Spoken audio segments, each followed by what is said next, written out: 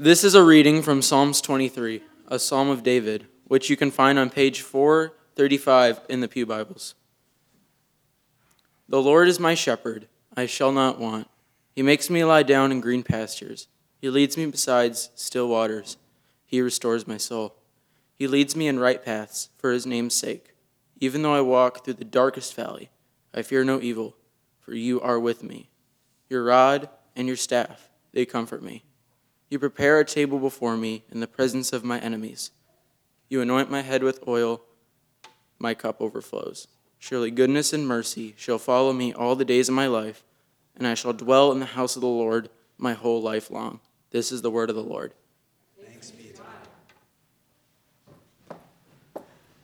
God. Thanks, Reuben. Good morning. As we begin to hear the word today together, let us begin in prayer. God, Father, Son, and Holy Spirit, we praise you for our presence, for your presence with us today, and for our presence here with you. Would your Spirit unstop our ears and open our eyes to the invitation you give us today for what it looks like to walk with and follow Jesus, the Good Shepherd. Amen. So, the way of satisfaction.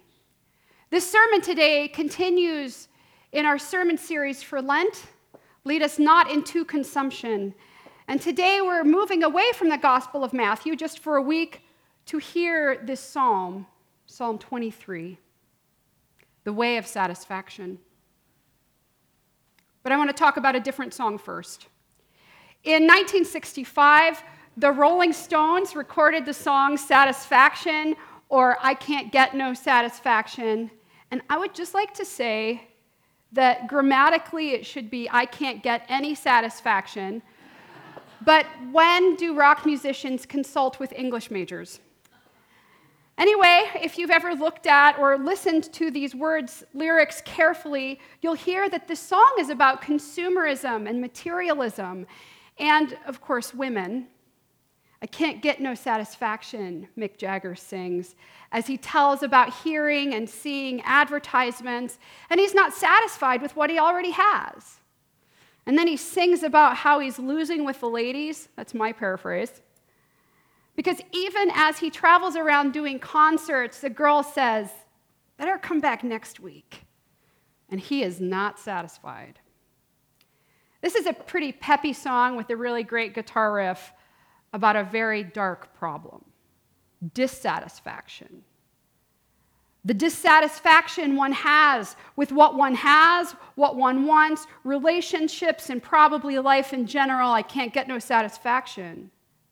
And I know it's old, but this song is stuck around in our cultural milieu. It's been covered at least 16 times, and it's still the Rolling Stones' most played song ever. And it doesn't take much to realize that we, too, live in a culture that is fueled by dissatisfaction. Mick Jagger is right, I think. Because we try, and we try, and we try, and we try, and we still can't get no satisfaction. Our dissatisfaction is fueled by a lot of things, a few of which I would like to mention here. HGTV. Has this fueled any of your dissatisfaction with your home? Instagram.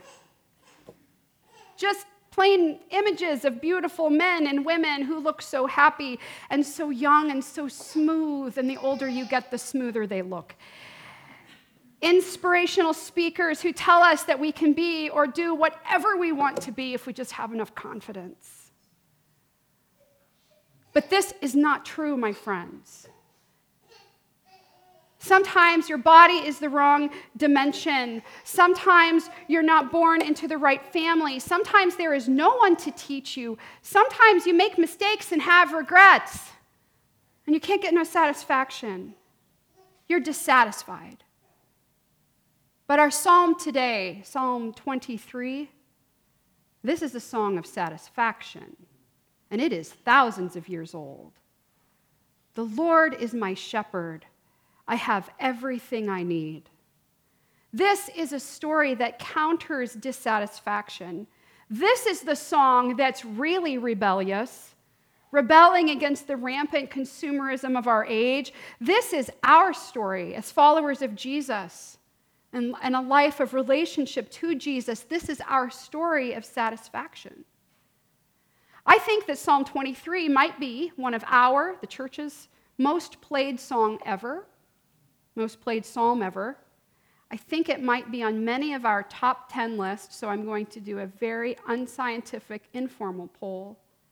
How many of you, if you made a list of top favorite passages, would put Psalm 23 on the list? I'm just curious, okay? It's a lot. Great. How many of you have this or part of this memorized? If you don't feel bad. You can do it next week, but right? So a lot of us know this. And even if you're like, well, it's not my favorite, and I don't really know very much about the Bible, and I don't have it memorized, but we've heard it. Because this is used all the time in references. In other songs and films, it's quoted in Titanic, right? It is set to music. It is. It is set to music a ton. We don't usually sing from the hymnal that much in this service, but I went through and counted 14 times in our hymnal. And even today in the first service, our choir director, John Rakes, conducted the choir in singing an arrangement of Psalm 23 that he has written. And so Psalm 23 is really quite a contrast to Satisfaction, the song by the Rolling Stones, because this starts out right away declaring satisfaction. It begins, Yahweh is my shepherd. Then it's translated a ton of different ways in the second part. So these first few verses, this first part, it's just 4 words in Hebrew. Yahweh is my shepherd, that's the first part. And then the second 2 words, I shall not want. If you have your Bible open to Psalm 23, I'm curious to hear what your translation says. I shall not want. What other things do your Bibles say? Nothing shall I lack. Others? I shall not be in want. I have everything I need.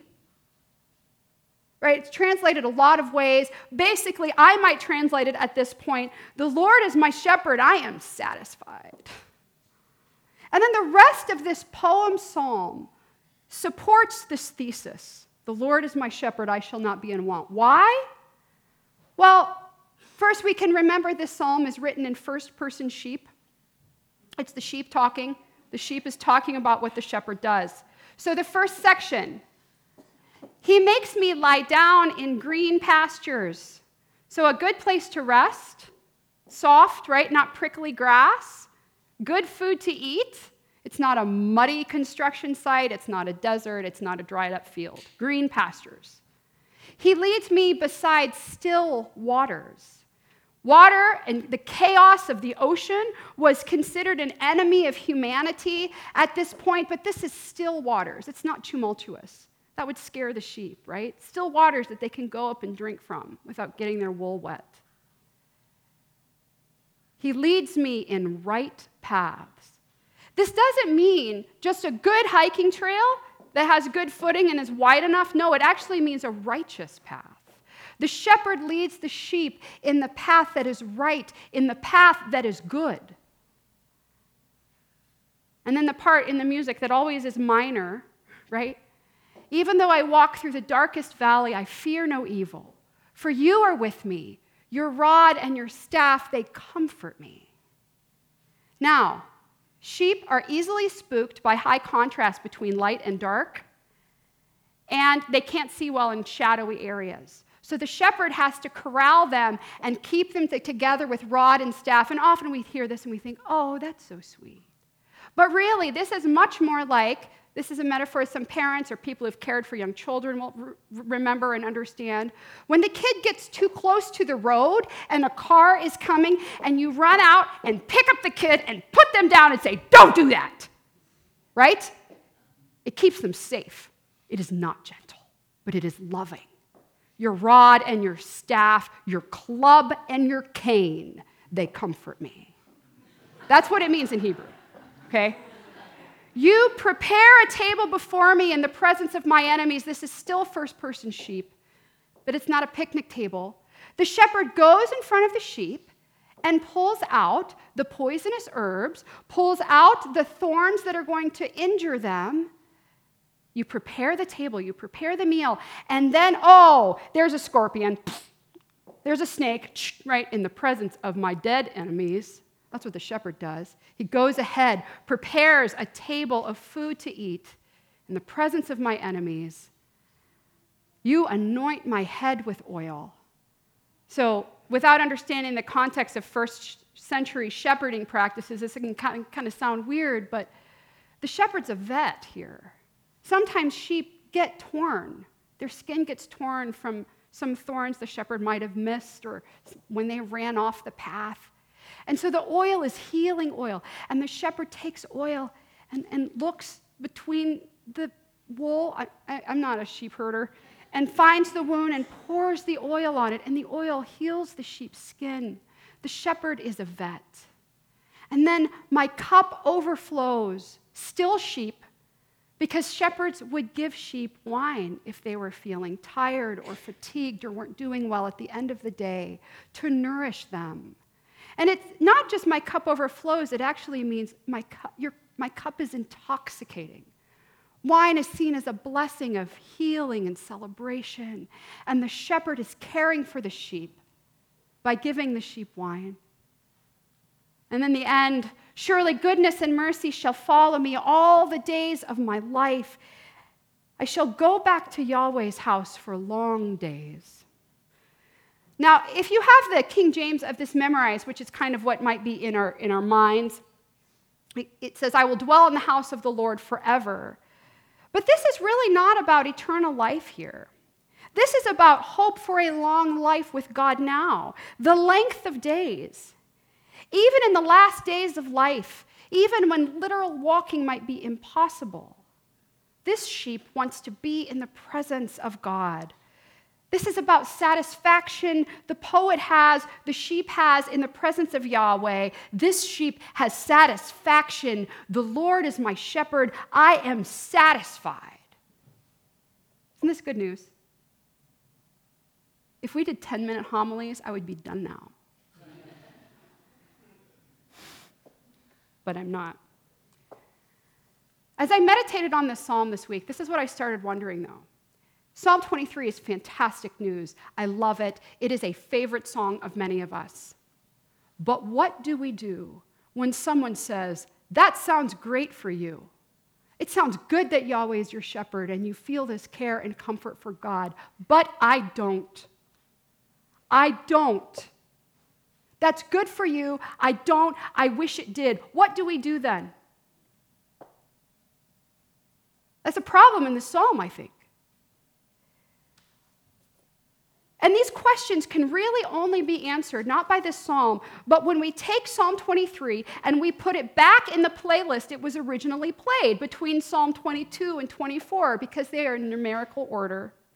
And when we start listening to this song in context, and so that's what we're going to do now. When we study and read the Bible, context is everything. One of my favorite quotes about this is, a text without a context is just a pretext for anything you want it to mean. So we're going to put it back in its literary context. The placement in the book of the Psalms where everything is in a particular order for a theological reason. So let's go back one. Let's listen to the song before Psalm 23. Psalm 22. So keep your Bibles open if you have them, or open them up. If you don't, please. So this is a song also by David. Convenient, the same singer, the same writer. And it begins, my God, why have you forsaken me? Why are you so far from helping me? From the words of my groaning, oh my God, I cry by day, but you do not answer, by night, but you find no rest. This is a very different song, isn't it? God, I can't get no satisfaction because you're not here. God, I call out for you and you don't show up. God, where are you? Where are you? I am not satisfied because I'm lonely and you're gone. That's what the psalmist is saying. This is a different tune, isn't it, from Psalm 23? Psalm 22 is considered an individual psalm of lament.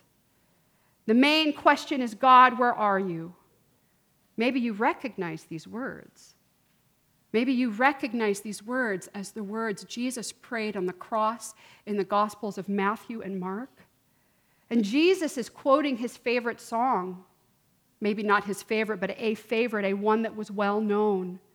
The lament of David, God, my God, why have you forsaken me? He's asking God to simply show up. He's not asking God to rescue him. He's not asking God to heal him. He's saying, God, show up. Let me know you're here. And this song continues in what is called by one scholar the ultimate lament. If you write in your Bible, that would be a good thing to write next to Psalm 22. The ultimate lament. And in verses 15 through 16, we can read about his emotional and physical pain, where he says, 14 and 15, I am poured out like water, and all my bones are out of joint. My heart is like wax, it is melted within my breast. My mouth is dried up like a broken piece of pottery. My tongue sticks to the roof of my mouth, and you're sweeping me up like the dust of death. And the psalmist cries for God to come back. Come back, God. Come back. Help me, God. What's fascinating about Psalm 22 is that even though it starts out miserable and alone, the psalmist begins praising God even before God has done something. In verse 2, he begins remembering the character of God. Yet you, God, are holy, enthroned on the praises of Israel. And you, our ancestors, trusted. They trusted, and you delivered them. To you they cried and were saved. And you they trusted, and they were not put to shame. And it's like the psalmist is saying, even though I'm not satisfied now, God, I know that one day I will be because of who you are. You've satisfied in the past, and you'll satisfy in the future. And this is satisfaction in the midst of dissatisfaction. It's satisfaction in the face of severe physical and emotional turmoil. But this satisfaction doesn't come from his immediate circumstances. It comes from the psalmist's intimate knowledge of who God is and what he has done, God's character and God's story. God is satisfied in the past, and one day I can trust that God will satisfy in the future. The Lord is my shepherd. I shall not be in want, even when it seems like you're far away, God, even then. This is Psalm 22. Let's skip ahead to Psalm 24, also by David. I'll just read the beginning part and the end of 24. The earth is the Lord's, and all that is in it, the world and those who live in it. For he has founded it on the seas and established it on the rivers. Verse 7, lift up your heads, O gates, and be lifted up, O ancient doors, that the King of glory may come in. Who is this King of glory? The Lord, strong and mighty. The Lord, mighty in battle. Lift up your heads, O gates, be lifted up, you ancient doors, that the King of glory may come in. Who is this King of glory? The Lord of hosts. He is the King of glory. Now, this is a much shorter psalm than 22. It is not, obviously, a psalm of lament, right? Nor is it a personal testimony like Psalm 23.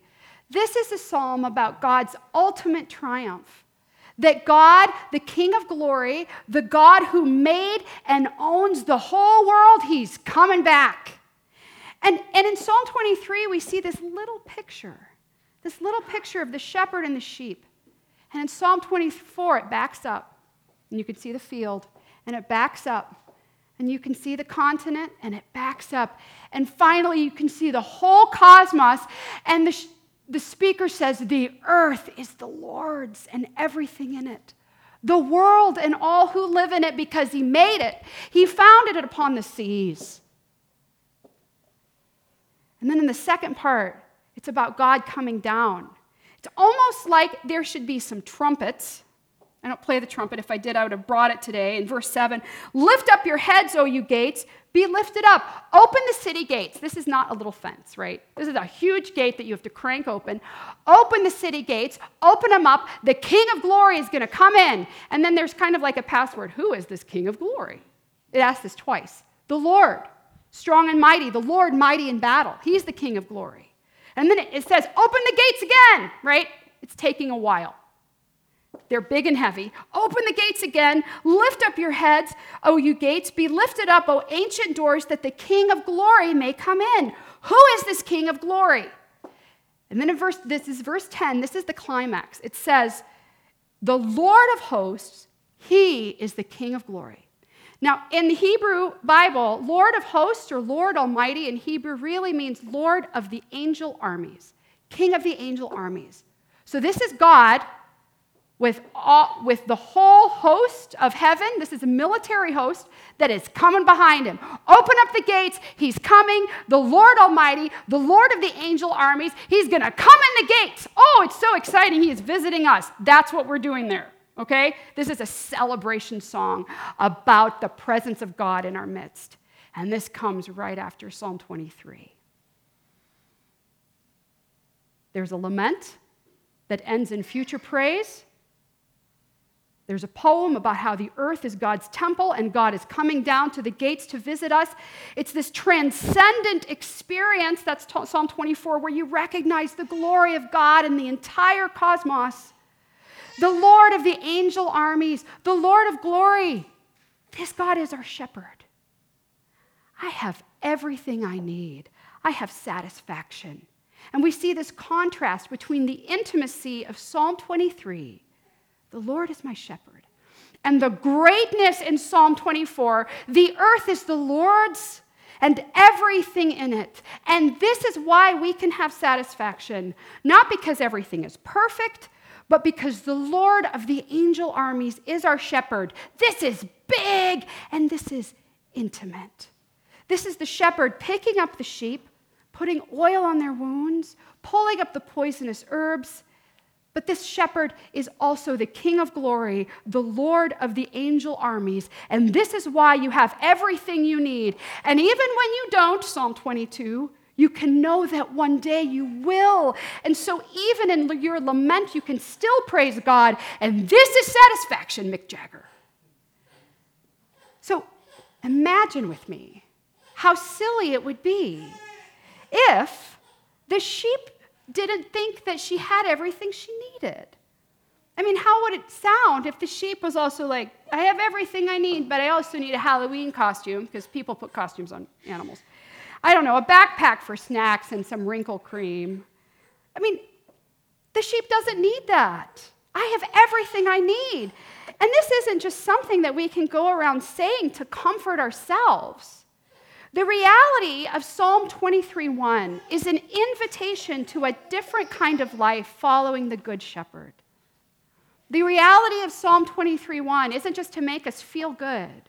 It's an invitation to a different kind of life following the Good Shepherd.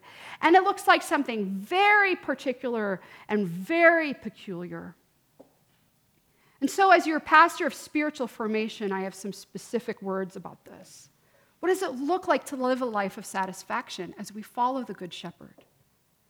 Well, through the centuries of the Christian church, Christians have recognized that part of following Jesus, the Good Shepherd, is a life of voluntary simplicity born out of the satisfaction of a relationship with God. The Bell Choir played the prelude this morning, and they played the Shaker song, "'Tis a gift to be simple, 'tis a gift to be free," which if you sung in choir in junior high, you might have sung that at one point. 'Tis a gift to be simple, 'tis a gift to be free. And simplicity is a spiritual discipline or a spiritual practice that we can do in participation of the work that God has already done, that we can do in participation in our lives as part of what it looks like to be following Jesus. We don't do spiritual practices to get God to love us more. No. We do spiritual practices as our response to what God has already done. Because becoming holy, as God invites us, isn't something that magically happens. It is, as one of my theology professors says, 100% God and 100% us. You have to train to run a marathon, my friends. We have to train in the way of Jesus. And so, spiritual formation is our entire life, not just our time at church, but it's our entire life, every moment, waking and breathing and sleeping as we live in following Jesus. This is what it means to walk the righteous path that the shepherd leads the sheep on. So I think that our psalm and psalms today can show us some practices that can lead in the path of simplicity. And I have one for each psalm. So first, Psalm 22 reminds us and teaches us to remember the suffering of others. Now, I know many of you in your life or someone you love deeply right now is suffering in some way, emotionally, physically, spiritually.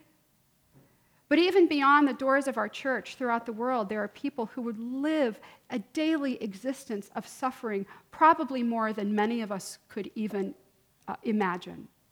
Christians who are persecuted, people who live in work camps, people who have no home. And so, as we remember the suffering of others, those who are saying on a daily basis, my God, why have you forsaken me? We can respond in thanksgiving for our own lives and generosity. And sometimes our generosity, whether it's financial or time in prayer, it can help others, lift others out of suffering so that they too can experience the goodness of God through us. And when our focus is outward, when we're remembering the suffering and the needs of others, we are less inclined to focus on our own dissatisfaction. You know what I mean? Remember the suffering of others. Psalm 23 reminds us to practice satisfaction. I was talking about this with Justin this week, and he said, well, what does that mean? Give me something practical here. I think one way we can practice satisfaction is to simply pray, the Lord is my shepherd, I have everything that I need. How does praying this as we walk through life change opportunities we have to buy things that we want? How does it change things that we feel like we need to add to our schedule in order to succeed and be satisfied? How can we say, the Lord is my shepherd, I have everything that I want? What does it look like to live in simplicity from the satisfaction that God has already given us? And finally, Psalm 24 invites us to look up. And I don't mean this metaphorically, I mean this literally.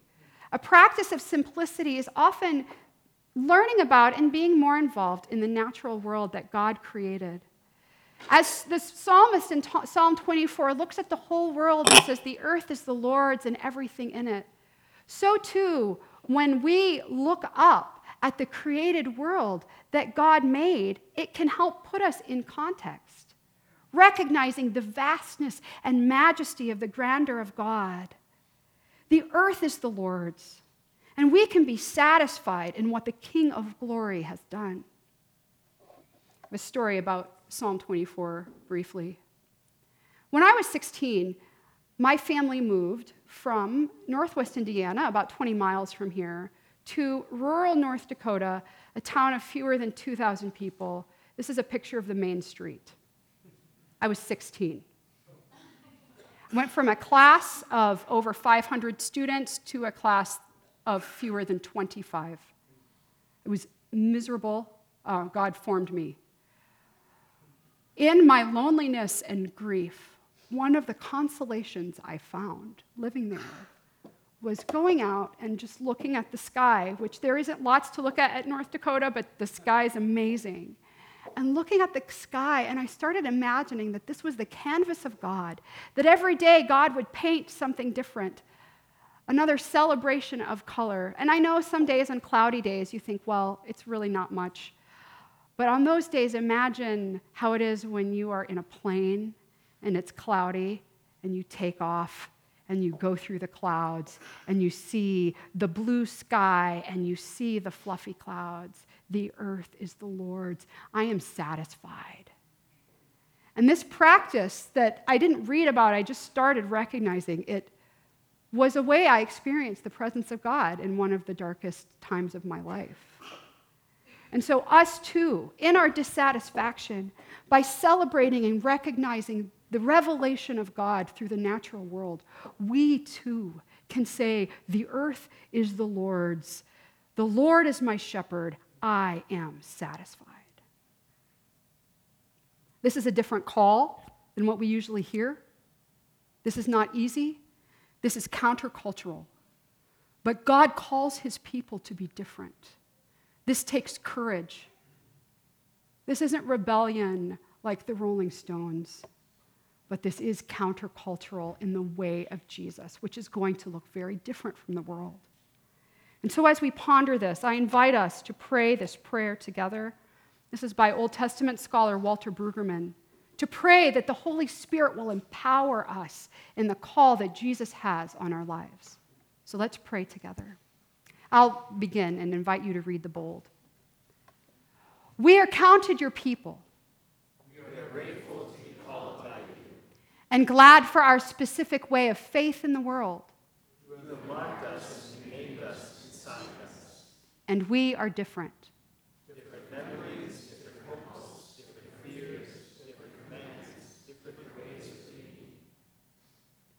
That difference we find glorious, but at times a burden too severe. We yearn to be like others in power, in money, in freedom, in servitude, in security. Like the others uncalled, unburdened, unembarrassed. We come to you in that deep trial of difference and likeness. Engage us in our difference. Give us courage for our different vocations and energy for our different calls.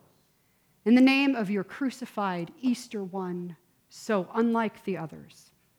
Amen. Let us continue into the prayers of the people today. And using this model, the suffering of others, practicing satisfaction and looking up, I'll be organizing the prayers, and I will provide a space after each one for us to pray for those individuals and people we know who are suffering, to pray for our own satisfaction in being followers of the Good Shepherd, and then finally to praise God for what God has done when we proclaim that the earth is the Lord's and all that are in it. So as I provide space, I'll put my arms out and you can know this is the time where I can pray aloud. Or you may also pray silently, but let us pray together.